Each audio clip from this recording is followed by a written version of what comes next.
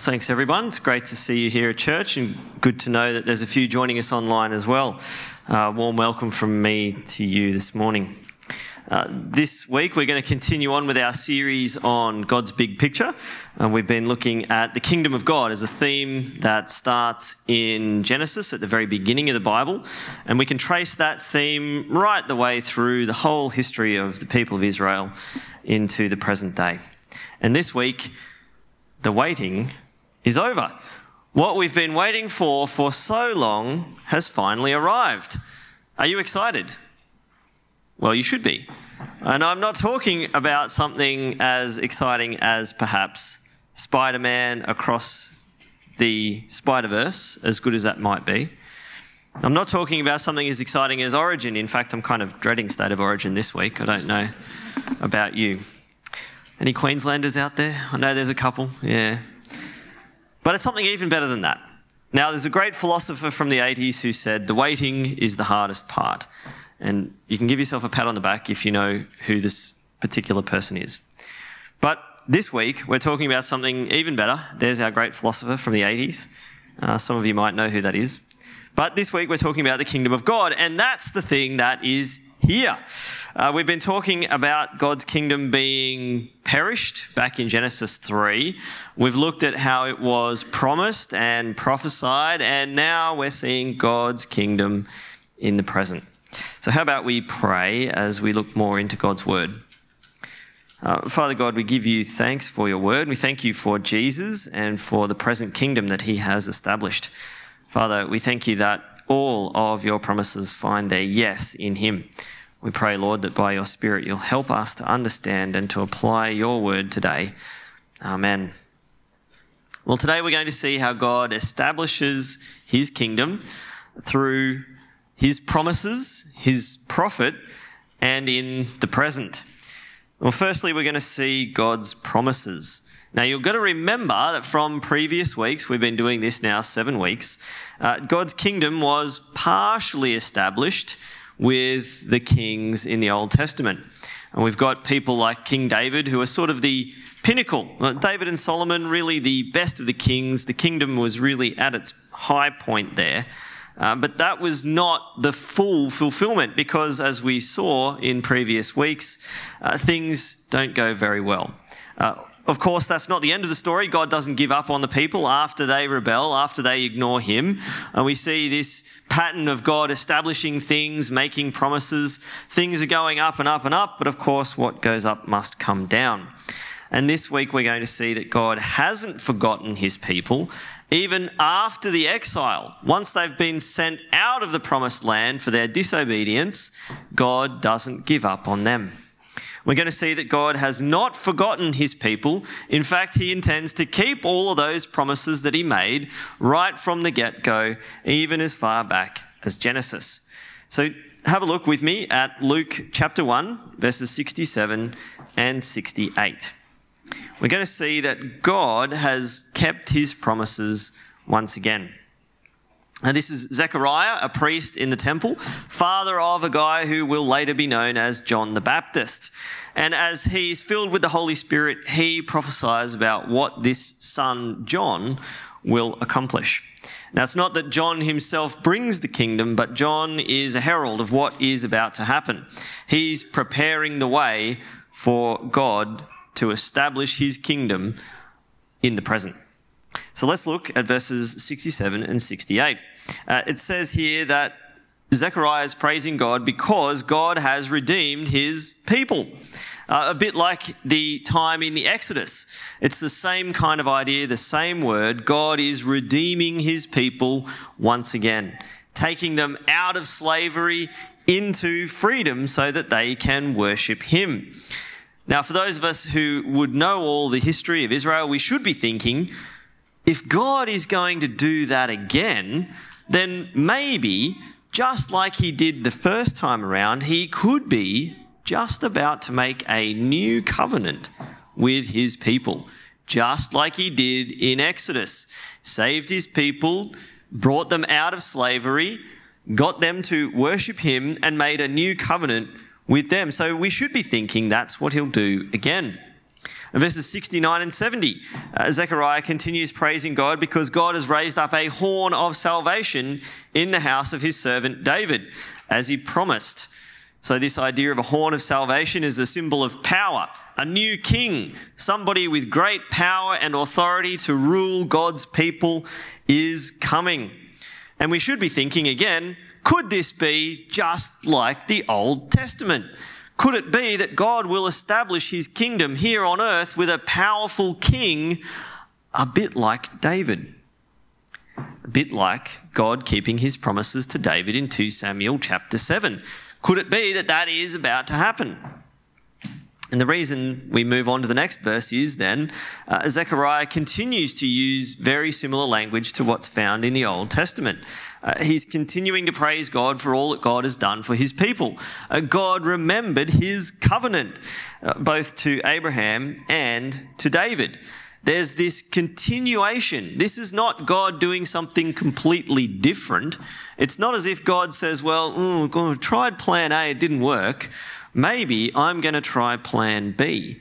No, Zechariah understands that this is the fulfillment of God's promises that he made in the Old Testament. Something monumental is about to happen. God is about to keep all those promises, remembering his covenant, remembering that in Abraham all nations would be blessed through him, remembering his covenant with David that one of his descendants would always be sitting on the throne ruling God's people. So we're about to see how this small little baby at the moment, Zechariah's son John, is going to play a part in all this. In fact, it all hinges on some degree to this new baby that Zechariah speaks of, the boy who will be John the Baptist. Why? Because John is the prophet God will use. If we see in verses 75 to 80, God is going to establish his kingdom with this child who will later be John the Baptist. And why is that important? Well, Zechariah says that this boy will grow to be a prophet of the Most High. Now, I know what you're thinking. Wow, it's been 400 years since we had a prophet. I know that's what you were thinking. That is what you were thinking, isn't it? All right. That's what you should be thinking, because it has been 400 years since Israel had a prophet. Now, we think that it's a pretty straightforward thing, isn't it? You know, we turn in our Bibles from the Old Testament to the New Testament. The very end of the Old Testament, the book of Malachi, we just turn one page and hey presto, now we're in the New Testament. Pretty quick, isn't it? But in reality, it took 400 years to get from the end of the Old Testament to what we're reading here in Luke's Gospel. So yes, this is a big deal. The first prophet in 400 years. This is significant, and John is going to play a role in preparing God's people for God to come. That's his role. And I know what else you're thinking. You're thinking, why is there an Old Testament prophet in the New Testament? I thought Luke's Gospel was the New Testament. I thought we'd turned the page over and now we're in the New Testament. How is it that God is using an Old Testament prophet in the book of Luke, which is in the New Testament? Well, that's an excellent question. I'm glad you asked me that too. Well, the reason is that God hasn't yet established his new covenant. In fact, the word that we use, testament, could be translated as covenant. So here, God's people are still operating in the old covenant that he made with Moses. God's people are not yet in the new covenant. It's coming, and it will come with Jesus, but they're not there yet. If you look on the slide there, you'll see that some Bibles have a little page that's dedicated to announcing that you're now in the New Testament. You turn the page, and instead of reading Matthew's Gospel, you get this one individual page that just says, the New Testament. I just think that that page is probably in the wrong spot, because you're not yet technically in the New Covenant just now. But it's coming, and it will come, because God is merciful. That is what we read in verse 78. At this point in the Old Covenant, we still get an Old Testament prophet because it's still the Old Testament, in a matter of speaking. So why is God using this guy? Well, to keep his promises. God has promised in the prophets that there would be another prophet who will prepare the way for the Lord. And that is all by the tender mercy of God. God's not obliged to do this. God is not there saying, well, Israel have ticked all the right boxes. They're doing great. I think they deserve a reward for all their obedience. That's quite the opposite. Their history has shown us time and time again, they don't obey God. They don't serve him as they should. They don't keep their end of the deal. They don't worship God. They don't keep his covenant, yet God is merciful. He loves his people so much that he will send them another prophet, John, to prepare the way for the Lord. And Zechariah mentions that this idea of a light will shine on those who live in darkness. And this is a direct reference back to another Old Testament passage from Isaiah chapter 9, verse 2, where God is promising once again to shine a light on the people as if the sun has risen and now shines on all people everywhere. God is about to act to reverse the fortunes of Israel, and it will be obvious to all in the same way as the sunrise is. You can tell the difference between darkness and light. You can see the difference. It's the difference between night and day. And God is about to do that for his people using the prophet John, who prepares the way not just for some other king, not just for some other prophet, but for the Lord to come himself. God is keeping his promises with a prophet to establish his kingdom in the present. So John, as we know, prepares the way for who? For Jesus. And if we read the other gospel accounts of who Jesus is and what he does, we'll read in Mark chapter 1, there's a quote again from the book of Isaiah, another Old Testament prophet. John is the voice of one in the wilderness crying out that God is about to act. God will do something. He will do something amazing. And again, we're getting another quote from the book of Malachi. In Malachi, there's a promise of a messenger who will bring a new covenant, a new God-acting human kind of guy who's also a saviour, who's also God himself. There's all these threads that are throughout the Old Testament that are drawn together in Christ. The whole of God's kingdom being established comes together in Christ. This time, God's kingdom won't be ruled over by just any old human being, but instead God will keep his promises as he did make to the Old Testament prophets, and all of the promises hinge on Jesus.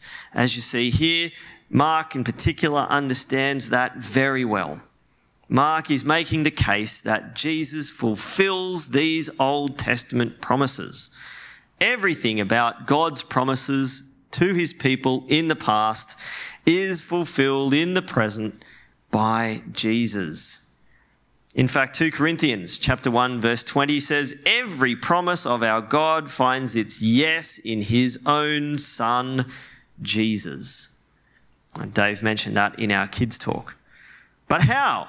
How is it that Jesus fulfills all of this? How is it that he can do everything? How is it that every promise finds its yes in him?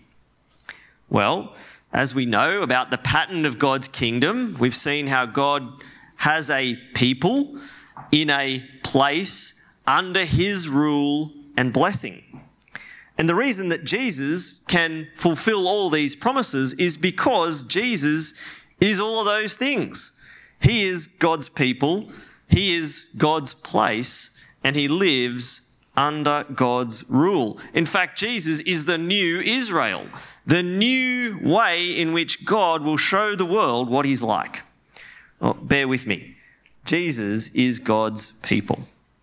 In the Old Testament, God had a nation of Israel. In the New Testament, Jesus is that Israel. Think about the events of Jesus' early life and ministry. Jesus is born in the land of Israel. He flees to Egypt, and then he comes back again. Now then, he grows up in Galilee. He's baptized in the Jordan River, comes back out of the water to the promised land, where he is tested in the wilderness, not for 40 years like Israel, but for 40 days. Then he starts his ministry and he chooses some disciples. How many? 12. Why? Because there's 12 tribes in Israel, and Jesus is making the case that he is making a new Israel. He's making a new people of God centered on him. And it's not just the events of Exodus that Jesus fulfills. Throughout his teaching, he makes allusions to all sorts of other stuff in the Old Testament. Now, one example is in John chapter 15. Jesus says, "I am the vine, you are the branches." Now, if ever you've read anything in the Old Testament about God's vineyard, particularly in Isaiah chapter 5, you'll know that it's Israel. Israel is God's vineyard, and they are the vine. And Jesus says, no, I am the vine, and you are the branches. Jesus is again making the case that he is the new Israel. Jesus is the people of God in the present. But Jesus is also God's place, the location where people will meet God. And so consider the role of the tabernacle and the temple in the Old Testament.